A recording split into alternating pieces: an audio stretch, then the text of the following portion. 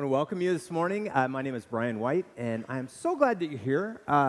Did want to say, and I don't even know where she is because everybody was wearing masks, so I can't tell anybody from anybody, but it's April's birthday, and I know she's somewhere around here. She may be in the back online, but just,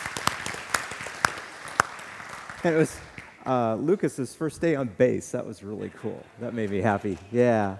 You know, Trevor said there's so much going on, and it's nice to have him back. He was in Europe for the last month, and then actually Grimelda just got back from New York as well, and it's neat to have everybody come home, and just hope everyone's getting some time away in the midst of everything. And, you know, we're lifting up so many things in prayer. This whole world, there's so much going on, obviously, from Afghanistan right now. A lot of us are just, you know, I'm hoping, praying. Right now with the hurricanes in Louisiana, COVID, the hospitals, our God is greater than all of that, though.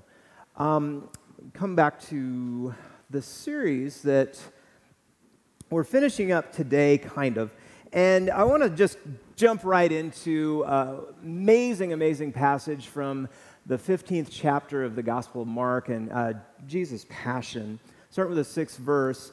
At the festival, he used, this is talking about Pilate, at the festival he used to release a prisoner for them, anyone for whom they asked. Now a man called Barabbas was in prison with rebels who had committed murder during the insurrection. So the crowd came and began to ask Pilate to do for them according to his custom, and he answered, "Do you want me to release for you the king of the Jews?" He realized it was out of jealousy that the chief priest had handed him over, but the chief priest stirred up the crowd and had him release Barabbas for them instead. Pilate spoke to them again, "Then what do you want me to do with the man that you call the king of the Jews?" And they shouted back, "Crucify him." And Pilate asked, "Why? What evil has he done?" But they shouted all the more, "Crucify him." So Pilate, wishing to satisfy the crowd, released Barabbas for them, and after flogging Jesus, he handed him over to be crucified. Then the soldiers led him into the courtyard of the palace, that is the governor's headquarters, and they called together the whole cohorts. And they clothed him in a purple cloak. After twisting some thorns into a crown, they put it on him, and they began saluting him, "Hail, King of the Jews!" They struck his head with a reed, spat upon him, knelt down in homage to him, and after mocking him, they stripped him of the purple cloak and put his own clothes on him, and then they led him out to crucify him. And they compelled a passerby who was coming in from the country to carry his cross. It was Simon of Cyrene, the father of Alexander and Rufus. And then they brought Jesus to the place called Golgotha, which means the place of the skull. There were two men who were both named Jesus who were going to be crucified on that day. One's name is Jesus Barabbas. Bar Abbas means son of the Father in Hebrew, Bar Abbas. And our Jesus, Jesus of Nazareth. And the deal is both of them were being accused of the same thing, and that's being a Messiah. And that needs a little bit of unpacking, because we just think of Jesus' concept of Messiah. But that wasn't what they thought. A Messiah was a political leader. A Messiah was an insurrectionist. A Messiah was expected to lead the Jewish people in arms against the Romans. And both Jesuses were found guilty of being a Messiah, a leader of a rebellion. Now, we're at the festival of the Passover, and there again, Jerusalem was just filled with religious pilgrims who had come to celebrate this important event in the life of the Jewish community. All of these pilgrims expected a Messiah would gather them up and lead them in rebellion against Rome.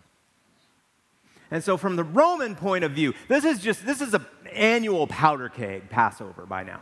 And so the Roman governor, Pilate, he came up with this plan. So, you know, it was he would allow the crowd to choose a prisoner to free who was slated for execution. It was purely a political move, is the point. By letting the people choose a prisoner to go free, he was kind of throwing them a bone, is the point, and hoping they wouldn't rise up against his rule. Barabbas was to be crucified for killing Romans during an insurrection, and that's the type of thing that the Jewish Messiah was supposed to do. I mean, this is what they expected. He was the type of Messiah that the people expected. He was a man of the sword, and he was going to win freedom from oppression by the sword. And then there's Jesus of Nazareth, a very different type of Messiah.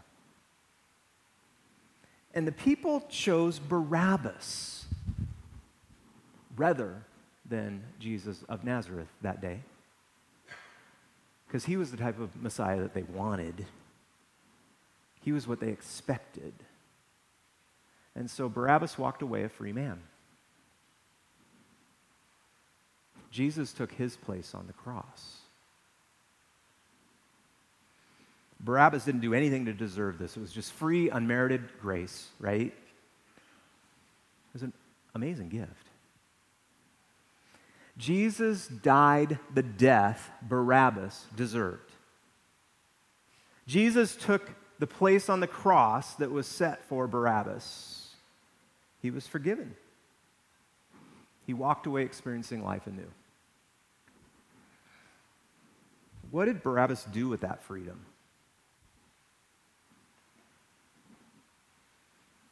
The day that Jesus died for him.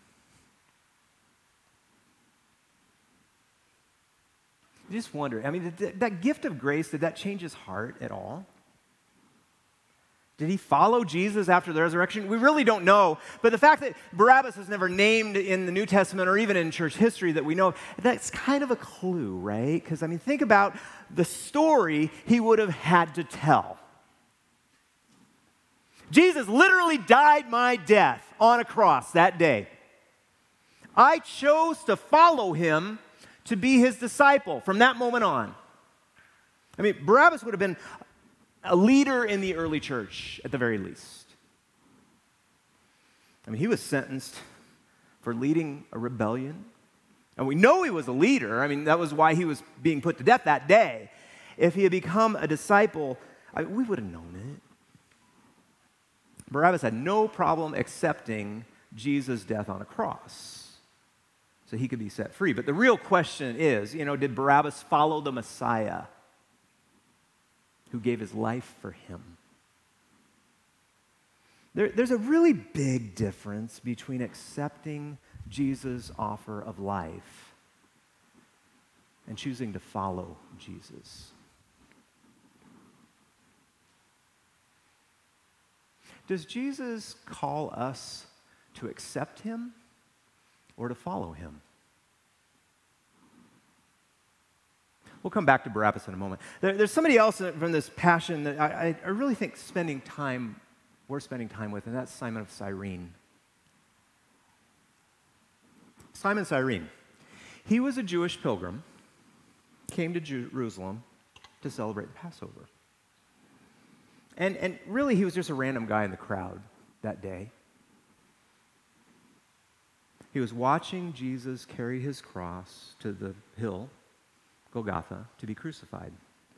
And the soldiers, they just picked him out of the crowd, but probably because he would have stuck out. Now, Simon of Cyrene is in Libya. Libya is in Africa. His skin would have frankly been darker than the rest of the crowd.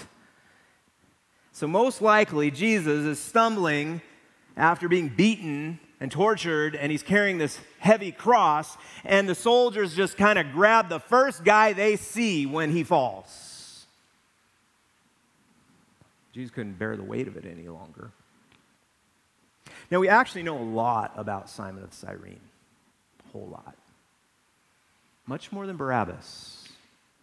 Listen to 15:21 again from Mark. They compelled a passerby who was coming in from the country to carry his cross. It was Simon of Cyrene, the father of Alexander and Rufus.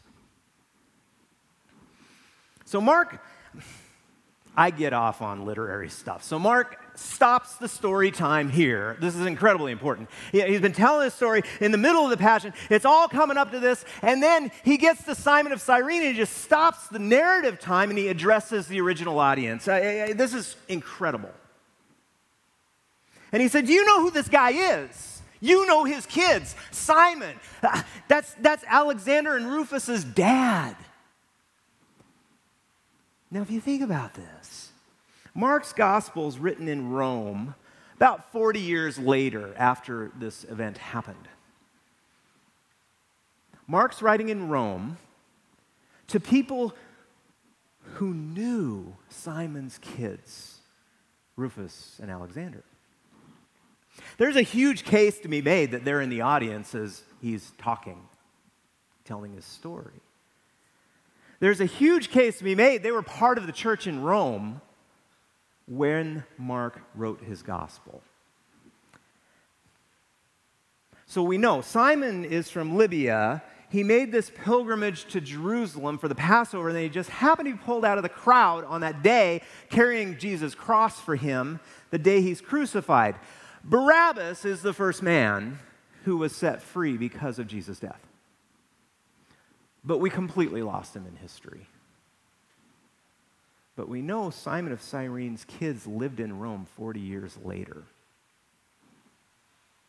There's really only one reason why this would happen. Simon became a follower of Jesus.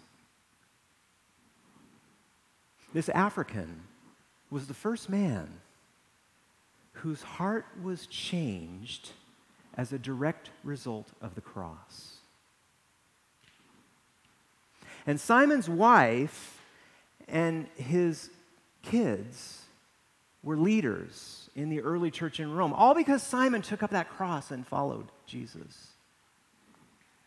So years later, the Apostle Paul wrote to the church at Rome, and listen to Romans 16:13. Paul says, greet Rufus, chosen in the Lord, and greet his mother, a mother to me as well. So in Romans, greatest letter Paul ever wrote, and arguably one of the most influential documents ever written, Christian or not, in world literature, Paul pauses to greet Simon's son Rufus and Simon's wife, and he says his wife was a mother to me as well. It just kind of raises the hair on the back of my neck, because something happened when Simon took Jesus' cross and he carried it as he followed him up the path to Golgotha.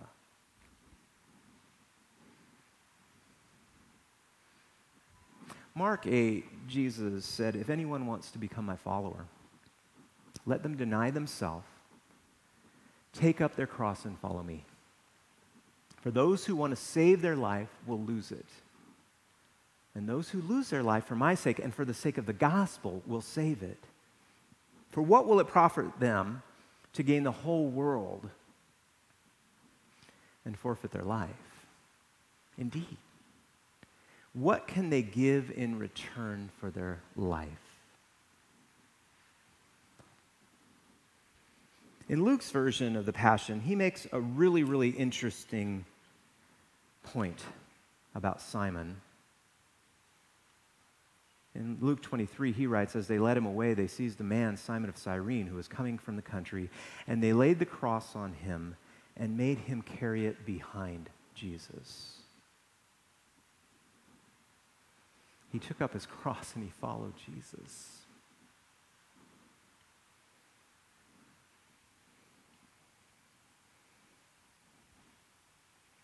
And his life changed. And I think he found life that day. Simon's the first example of what Jesus said his disciples need to do. He took up the cross and he followed Jesus. And his life and the lives of many were changed. See, Barabbas accepted Jesus' death on the cross for him, and he walked away a free man. Simon of Cyrene followed Jesus. One is lost to history, a story that could have been. And the other one, we know a lot about him. Because Simon traded in the story of himself when he started following Jesus, and he became a part of his story. There's a world of difference between what Barabbas did, accepting Jesus' offer to free him, and actually following, like Simon. I mean, Jesus died on the cross for Barabbas, and he took his place. I mean, he died his death so he could be set free. But when it actually came to following, reorienting his life, following his teachings after his example, that means we trade in a life centered on the self. And we enter a life centered on love of God and love of neighbor. I'm great at accepting Jesus' offer, I'll tell you right now. But that follow me part, that gets kind of hard sometimes. Because I can't be Lord of my life if I'm going to follow Jesus. And my natural inclination is the way of Barabbas. And that's not self-giving.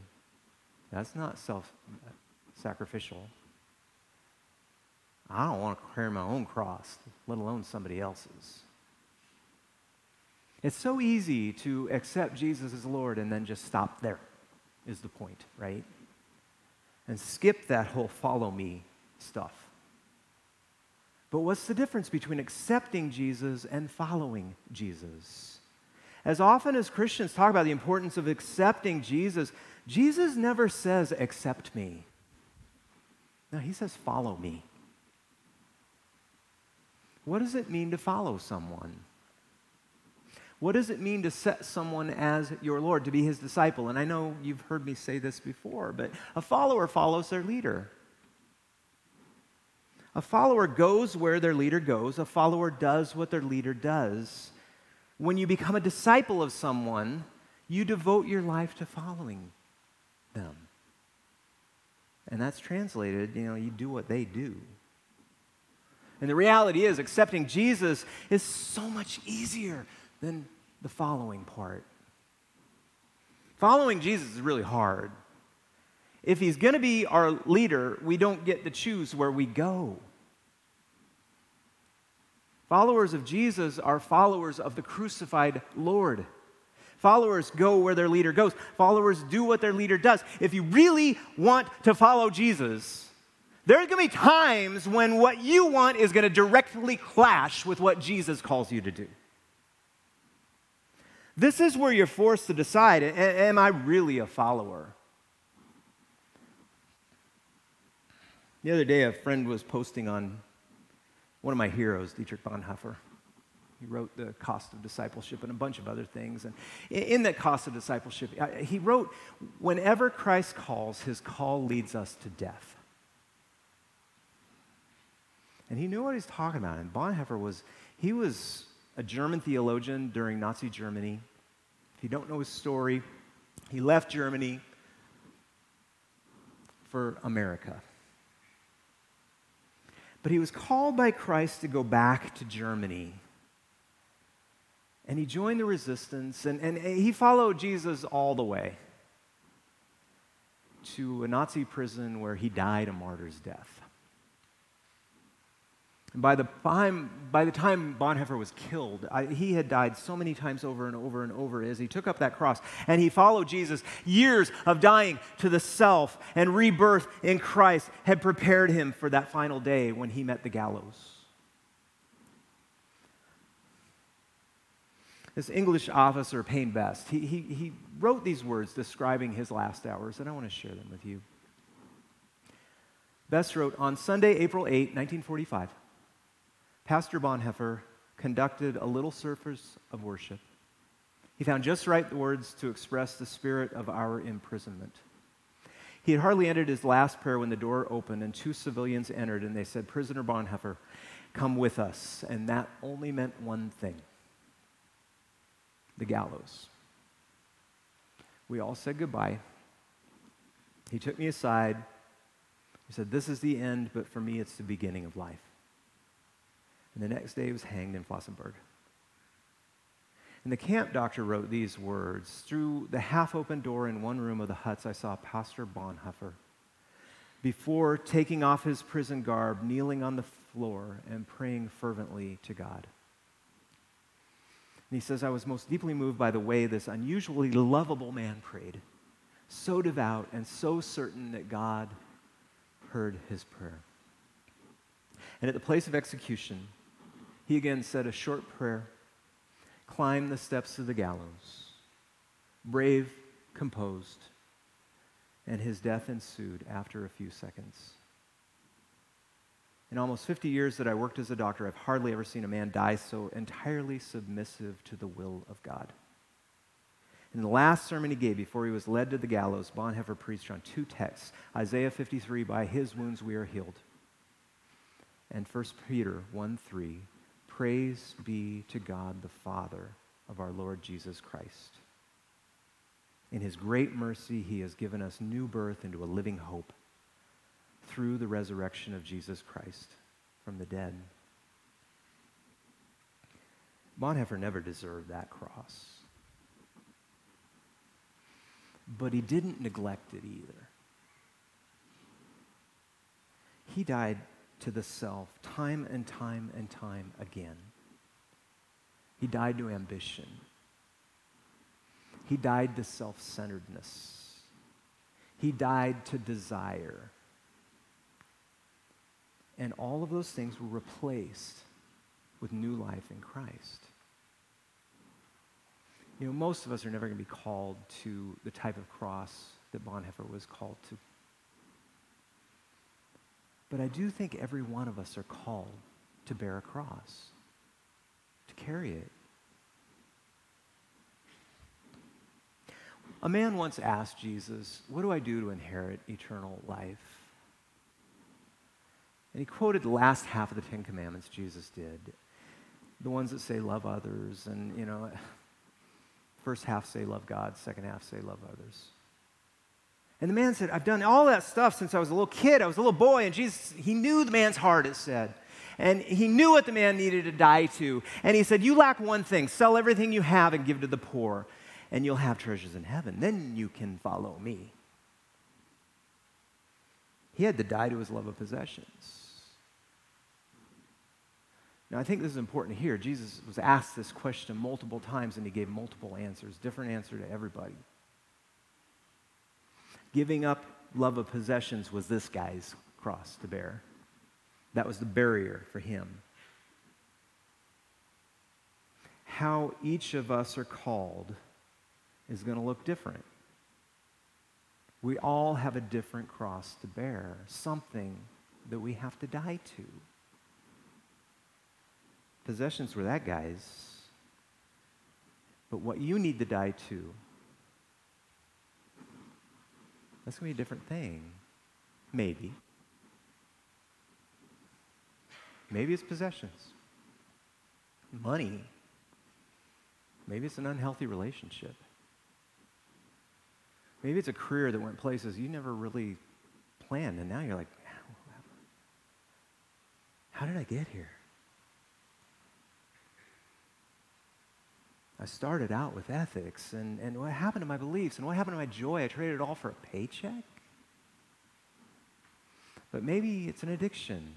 Maybe gambling, porn, alcohol, drugs, the list goes on. For so many of us, it's letting go of the reins and really letting Jesus lead our lives. Jesus be Lord of the life rather than the self. What would Jesus say to you? What would Jesus say to you if you asked the same man that rich young ruler asked, "What do you lack?"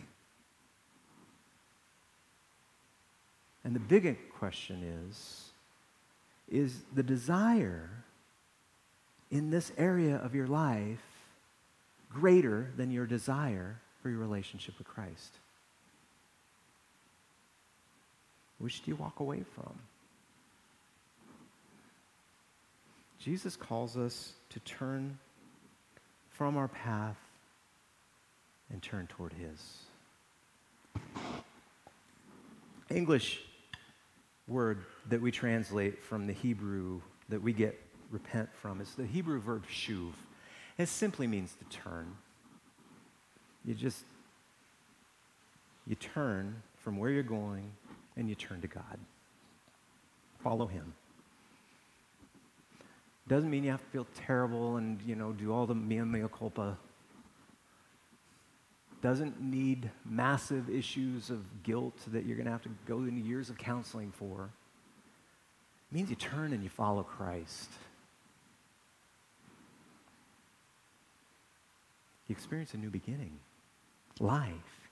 You have to turn from your old life to experience new. You have to experience death. A death centered on the self.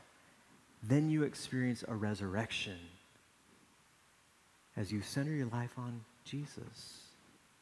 And you realize you're part of his story. Shuv isn't about what you say, and it's about behavior. It's change. Concrete behavioral change. You got to stop following yourself and you start following Jesus. And you join his story. And that can happen today, right now. Can you put yourself in that passion? And we begin slated for a cross. And Jesus takes our place. But what do we do with that? We walk off, lost in history, or become part of the legacy.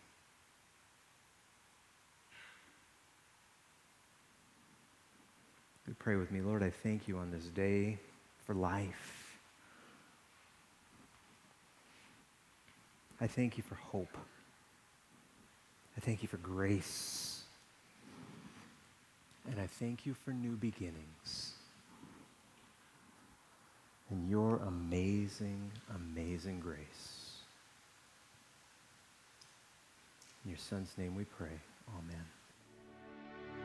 Amen.